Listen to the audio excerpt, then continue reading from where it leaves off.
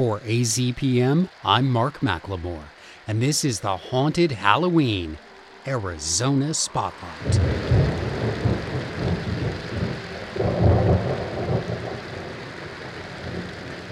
It's time to light up the jack-o'-lantern and turn up the radio.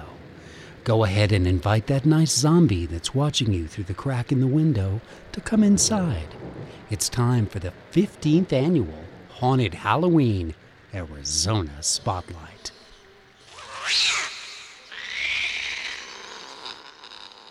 Author and illustrator Carlin Betcha has a flair for the bizarre. Her books include They Lost Their Heads, What Happened to Washington's Teeth, Einstein's Brain, and Other Famous Body Parts, and a collection of discredited folk remedies and quack medicine called I Feel Better with a Frog in My Throat. Betcha makes these fascinating topics accessible to young readers, teaching them science and critical thinking skills along the way. She undoubtedly risked life and limb compiling the vast amount of information in her book Monstrous, the lore, gore, and science behind your favorite monsters. So, I asked Carlin Betcha to tell us where her love affair with monsters got started. My love affair began when I was a child. I was one of those very anxious children who was scared of their own shadow. And my father became determined to get me over my anxiety. So he told me monster stories, and there was a different monster every night, but they were friendly monsters. And I think it was his own form of exposure therapy, where he was slowly trying to introduce fear to me. Because, one of the wonderful things about monster stories and fairy tales, too, is that it gives a safe place for children, if they're anxious like I was, to confront something scary on a small level. A book and a movie can always be shut off versus real life cannot. So it's almost like training for the scary things that they'll encounter later on. Does that make sense? Well, it does, and it also informs some of the choices you make in, say, your book Monstrous, which doesn't pull its punches necessarily in relating some of the realities that could possibly apply in a monster type situation. For instance, you go pretty in depth into vampires and what the consumption of blood would actually mean. Yes. I mean, it's written tongue in cheek, so it's got a light tone to it, but I'm trying to teach kids the circulatory system in a way that will entice them. Because let's face it, biology doesn't entice in a lot of kids. But when you ask them questions like, well, okay, so where do you think a vampire should bite? The femoral artery? Or maybe they should go for a vein. And then it becomes a discussion on veins and arteries and how they work and what really should a vampire bite. So it's my clever way of teaching science in a way that they don't realize that they're learning about science. Well, even in your author bio, you include your blood type. Because you feel that has an importance in the whole vampire equation. Yes, it does. Some blood types, the universal donor, they're the blood that the vampires want. So yes, it teaches about blood types too, which, I find kids find that fascinating because it's unique to each person. How much research did it actually take for you to create Monstrous? I mean, how many book hours would you say you put in, or were you drawing upon vampire fiction in many different forms to kind of explore the ecology of these creatures? This book was definitely a labor of love. This one took me 5 years to write because I had to interview a lot of experts in the field. I spoke to coroners. Scarily, I spoke to a lot of people who studied pandemics before the pandemic hit. And I remember interviewing them asking, well, what are the odds that we will have another pandemic? And this was in 2019.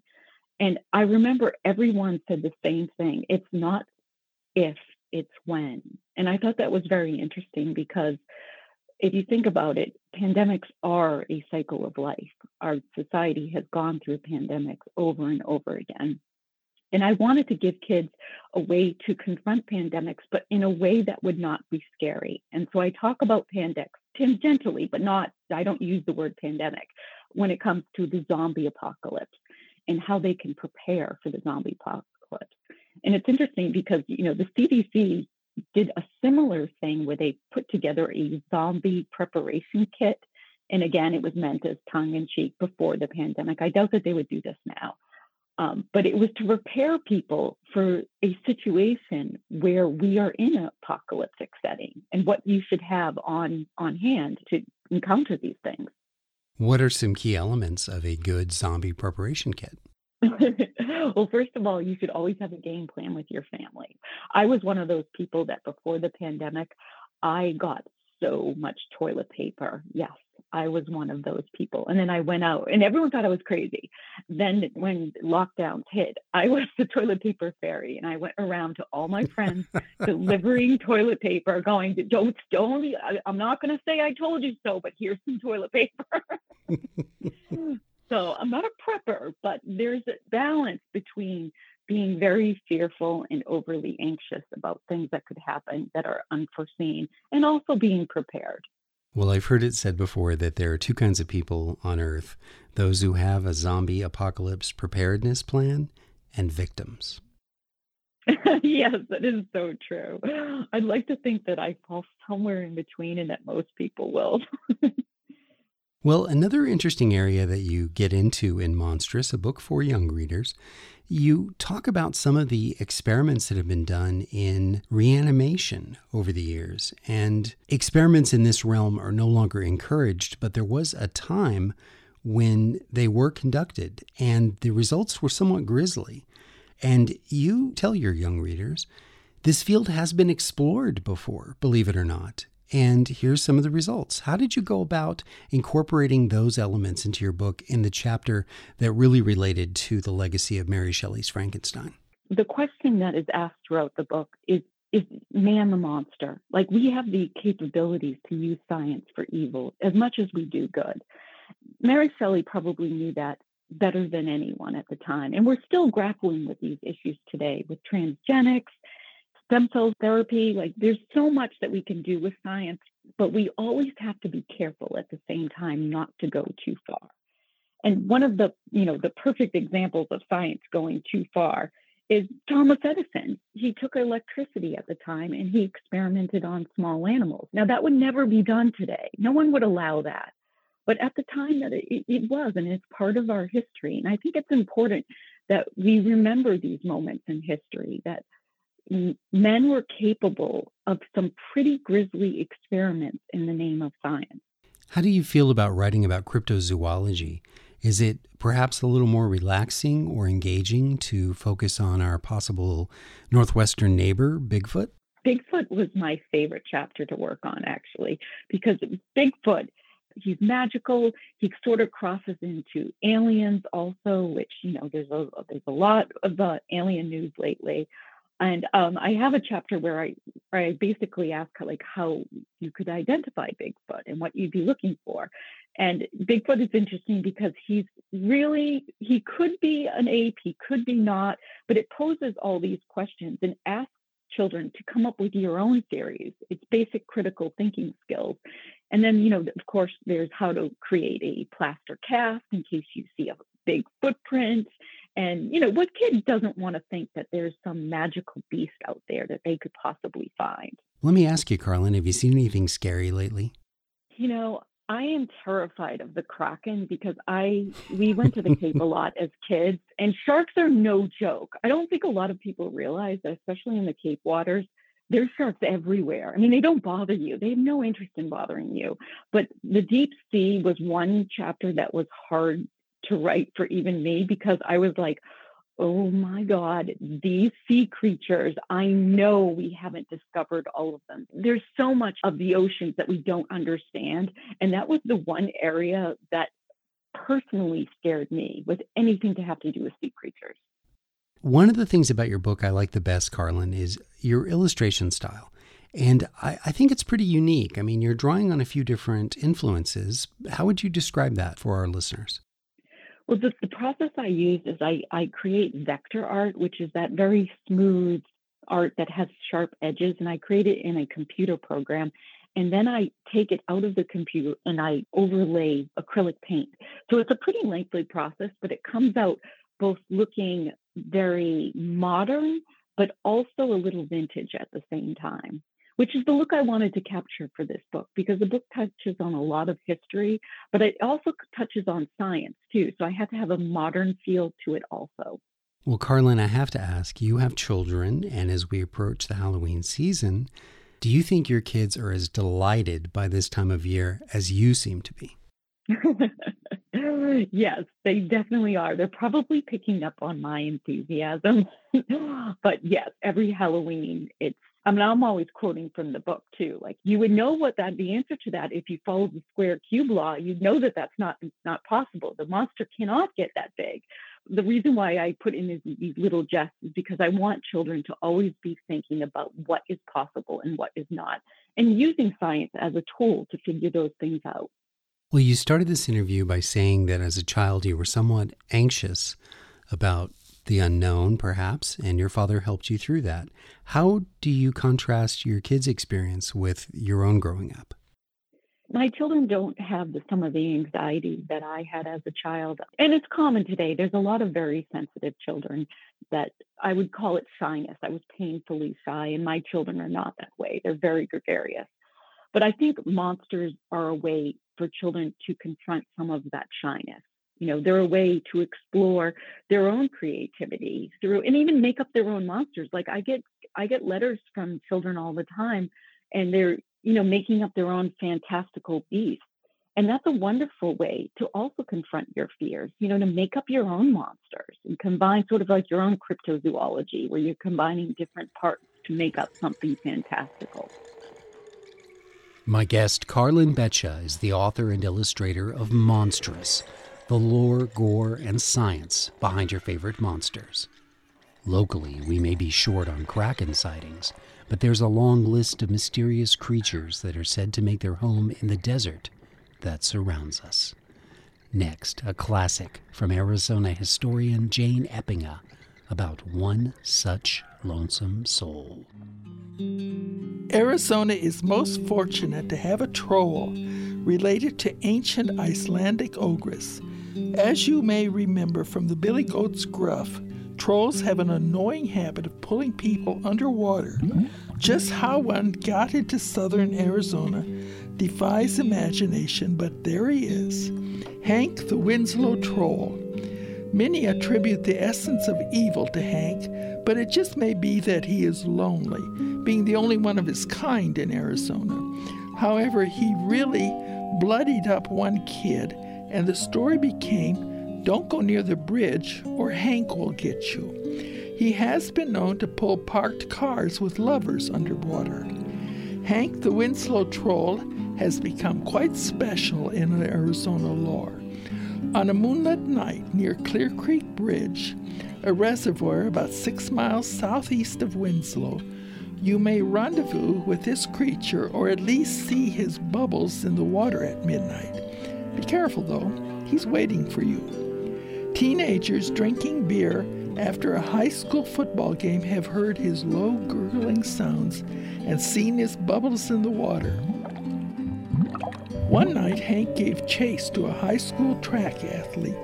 The kid broke all records, but no one was there to officially time him. Those who have seen him on the opposite bank describe Hank as covered with dark, slimy feathers. His head appears to be flat in the front and the overall shape of an egg. Hank's head is also disproportionately large for his body. He usually crawls along on all fours, but when he stands up, he's about 9 foot tall. And he's just under the water, gurgling along, waiting to pull you under. But Hank isn't the only monster who's seeking a relationship with mere mortals. Next, multiple Bram Stoker award-winning author and poet Linda D. Addison shares some warning signs to be on the lookout for when making new acquaintances. How to recognize a demon has become your friend. Song from their open mouth makes you sleep. Upon waking, you feel empty and sad. There's a mark of ash on your chest where your heart should be. Their eyes remind you of hunger, but everything you eat has no taste. Your eyes reflect flames in the mirror. You stare at the sun, but it doesn't hurt. They ask you for the time, but you tell them when you were born. Suddenly, you can't remember your mother or father. Your other friends stop calling you. Their faces flash as missing online. You change your status to possessed on your social network. When you walk past the church with them, you feel sick and have to cross the street. They joke about being allergic to old buildings. You laugh with them. One day you blink and you have no breath. Memories of your life fade like a dream. All you see is red sky, ash under your feet, and in their burning arms you cannot cry. When singing songs of scariness, of bloodiness and hairiness, I feel obligated at this moment to remind you of the most ferocious beast of all, 10,000 pounds and 9 feet tall, the Glorky Sklorky Scragagog, that's standing right behind you.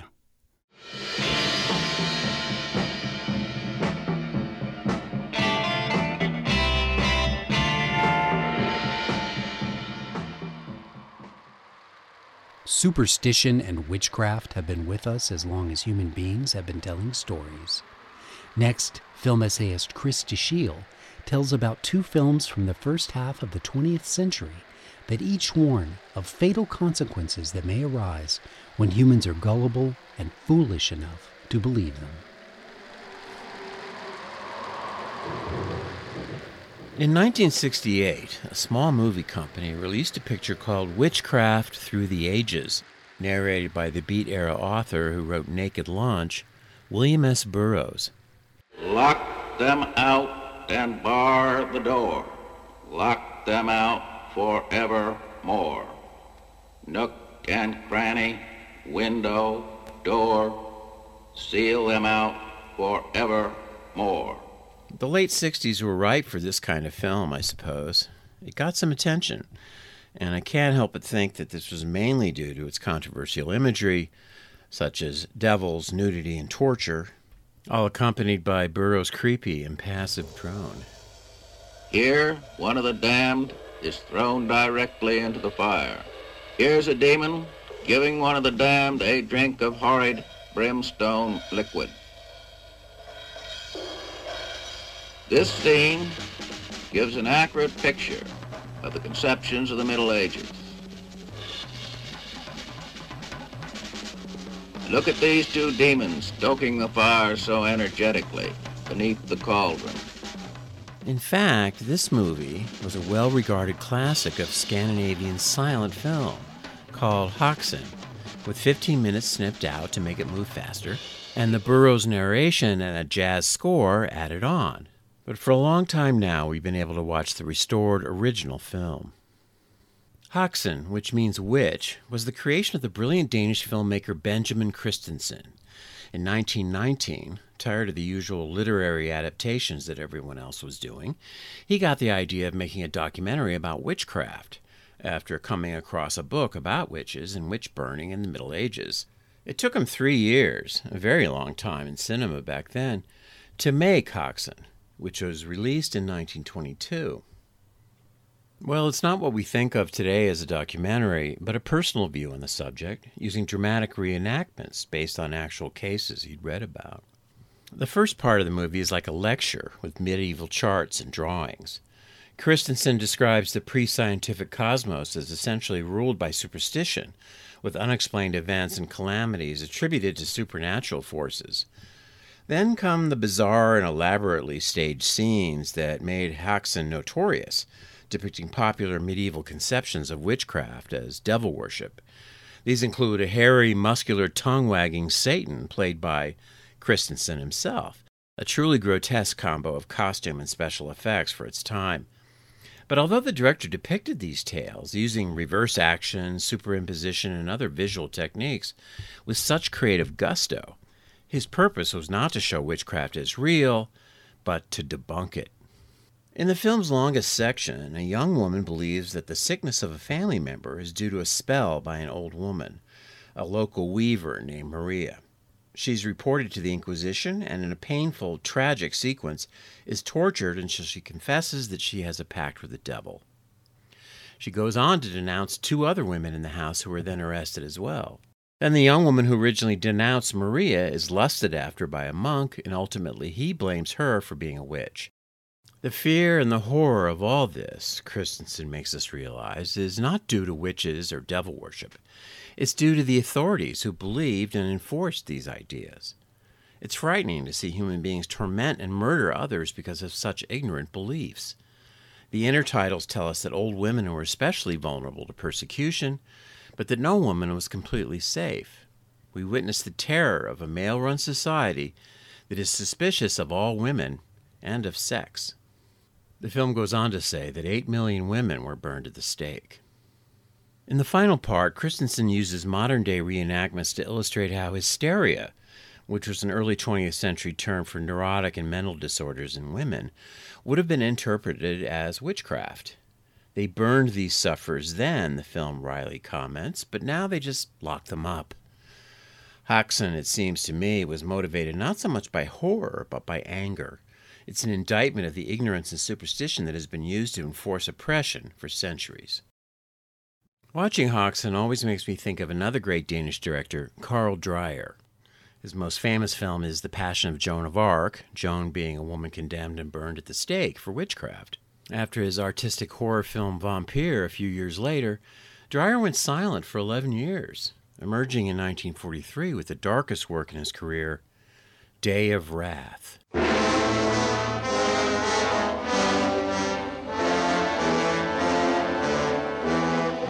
In Day of Wrath, an old woman in the early 17th century is accused of witchcraft and flees to the local rectory to ask for refuge. Anna, played by Elizabeth Movin, is the young second wife of a much older local pastor. She tries to hide the old woman, but the inquisitors arrive, find her, and take her away. Her interrogation and torture seem clearly inspired by Hoxton. Then the elaborate scene of the old woman being burned at the stake is brilliantly done and truly horrifying. Meanwhile, Anna has fallen in love with her husband's adult son, who is close to her in age. This affair, and the fear of being caught, and an atmosphere of tension and paranoia about witchcraft make up the substance of this genuinely scary motion picture. We find, just as in Hoxton, that the horror is not about witches, but about the people determined to hunt and persecute women they don't like. The fear in Day of Wrath is the fear of being innocent, yet persecuted for imaginary crimes.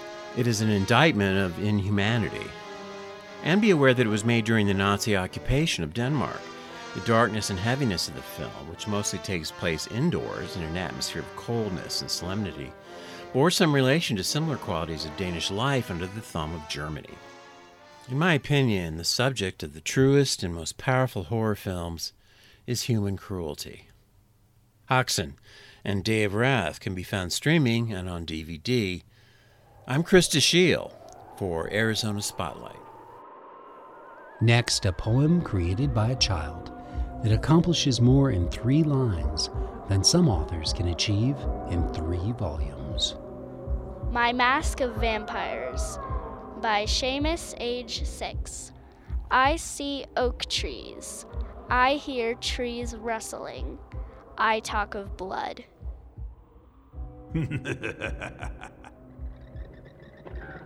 Odyssey Storytelling is a Tucson group that invites people from all backgrounds to share true stories from their lives in their own words, on stage, in front of an audience. Ana Montanez, now the executive producer of Odyssey Storytelling, shares this quiet, personal tale. So I've been told quite frequently that I am a very happy person or have a very happy essence about me. And I have to say that I think that's pretty accurate. I mean, sure, okay, I get lonely, right? Everybody gets lonely. But I never really feel 100% alone. Ever since I was a little kid, I've always felt a very clear and present a presence, if you will. Every once in a while, I would see things or feel things or hear things that I couldn't quite explain. In fact, I actually thought it was totally normal. I thought surely everybody else could see this or could hear that. So as I got older, I went off to school like most people do, and I had this roommate. And my roommate and I started having some weird stuff happen in our apartment. Our recliner started moving on its own. Our lights would flicker. I wasn't sure why it was happening. And that summer, she and I decided to take a trip to Hawaii. So we're in Hawaii. We don't know where the hell we are. We're just walking through this market, and there's a hole in the wall kind of place there where you can have tarot card readings done. So she said, hey, let's go do a tarot card reading. So we walk in. Never met this woman before. I don't know who the hell she is.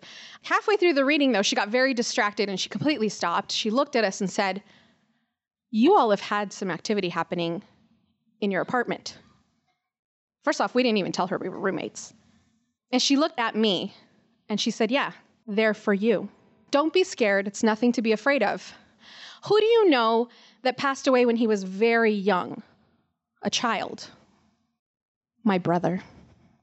So when I was in high school, my little brother died. He was actually born and died the same day. And even though I never really got to meet him per se, I always felt very close to him because during my mother's pregnancy, I went with her to all of the doctor's visits and spent all this time with her. I would talk to her belly in the morning before I went to school and bless her belly at night before I went to bed and have conversations with him. So I kind of felt like I already knew him. So I'm sitting there trying to work this out in my mind. And she says, yeah, actually that makes sense. You just need to acknowledge him. He's just doing this for attention because he just wants you to know that he's there. I flew home trying to think of what she meant by that or how I might go about doing that. I thought, when have I ever seen somebody acknowledge a spirit? Why not give it a shot? I sat down at the edge of my bed, tried to concentrate and close my eyes, and I spoke to my brother for the first time in years.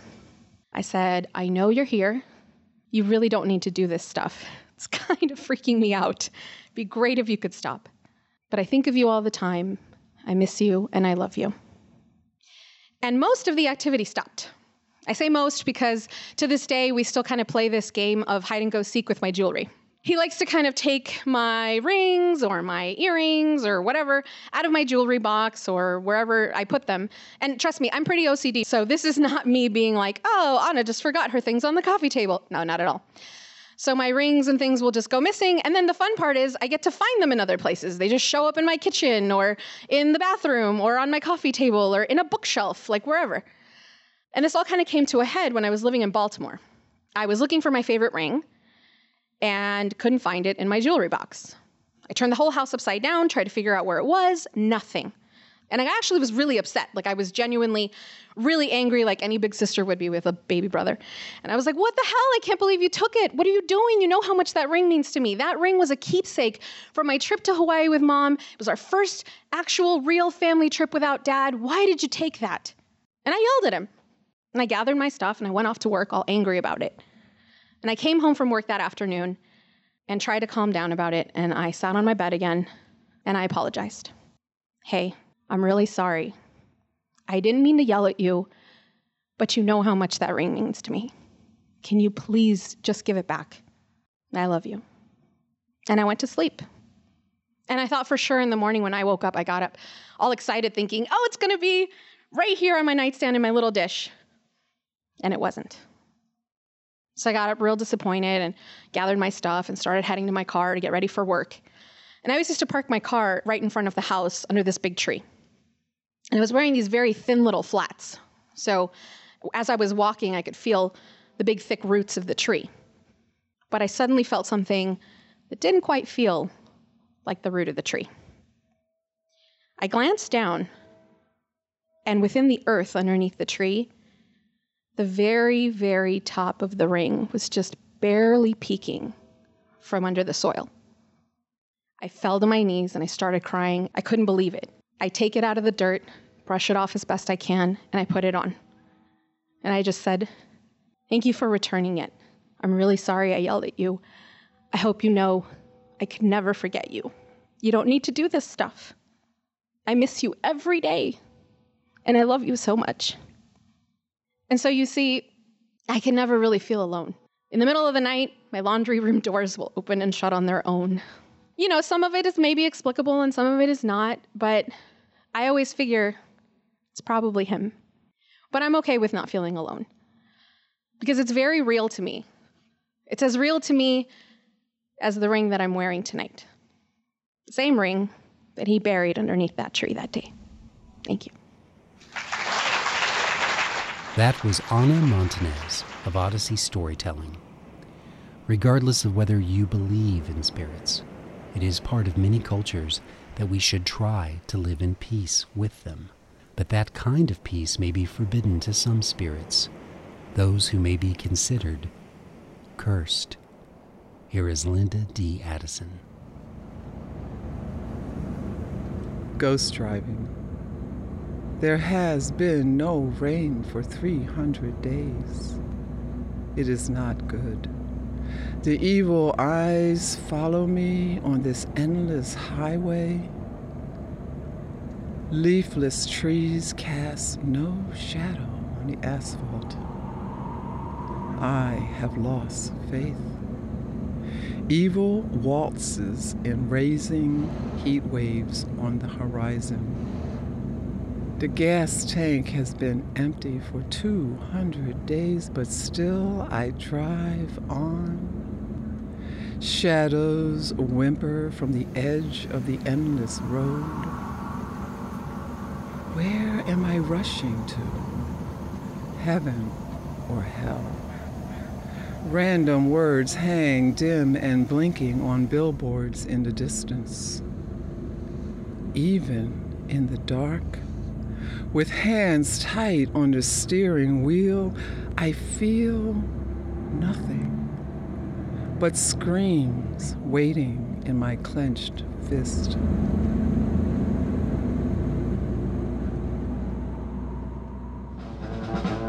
Thank you for listening to the 15th Annual Haunted Halloween Arizona Spotlight. On behalf of Leah Britton and Jim Blackwood, plus the show's guests and contributors, including Hank the Winslow Troll and the ghost of kindly, lovable old Dr. Scar, this is Mark McLemore, wishing everyone a very safe and a very scary Halloween.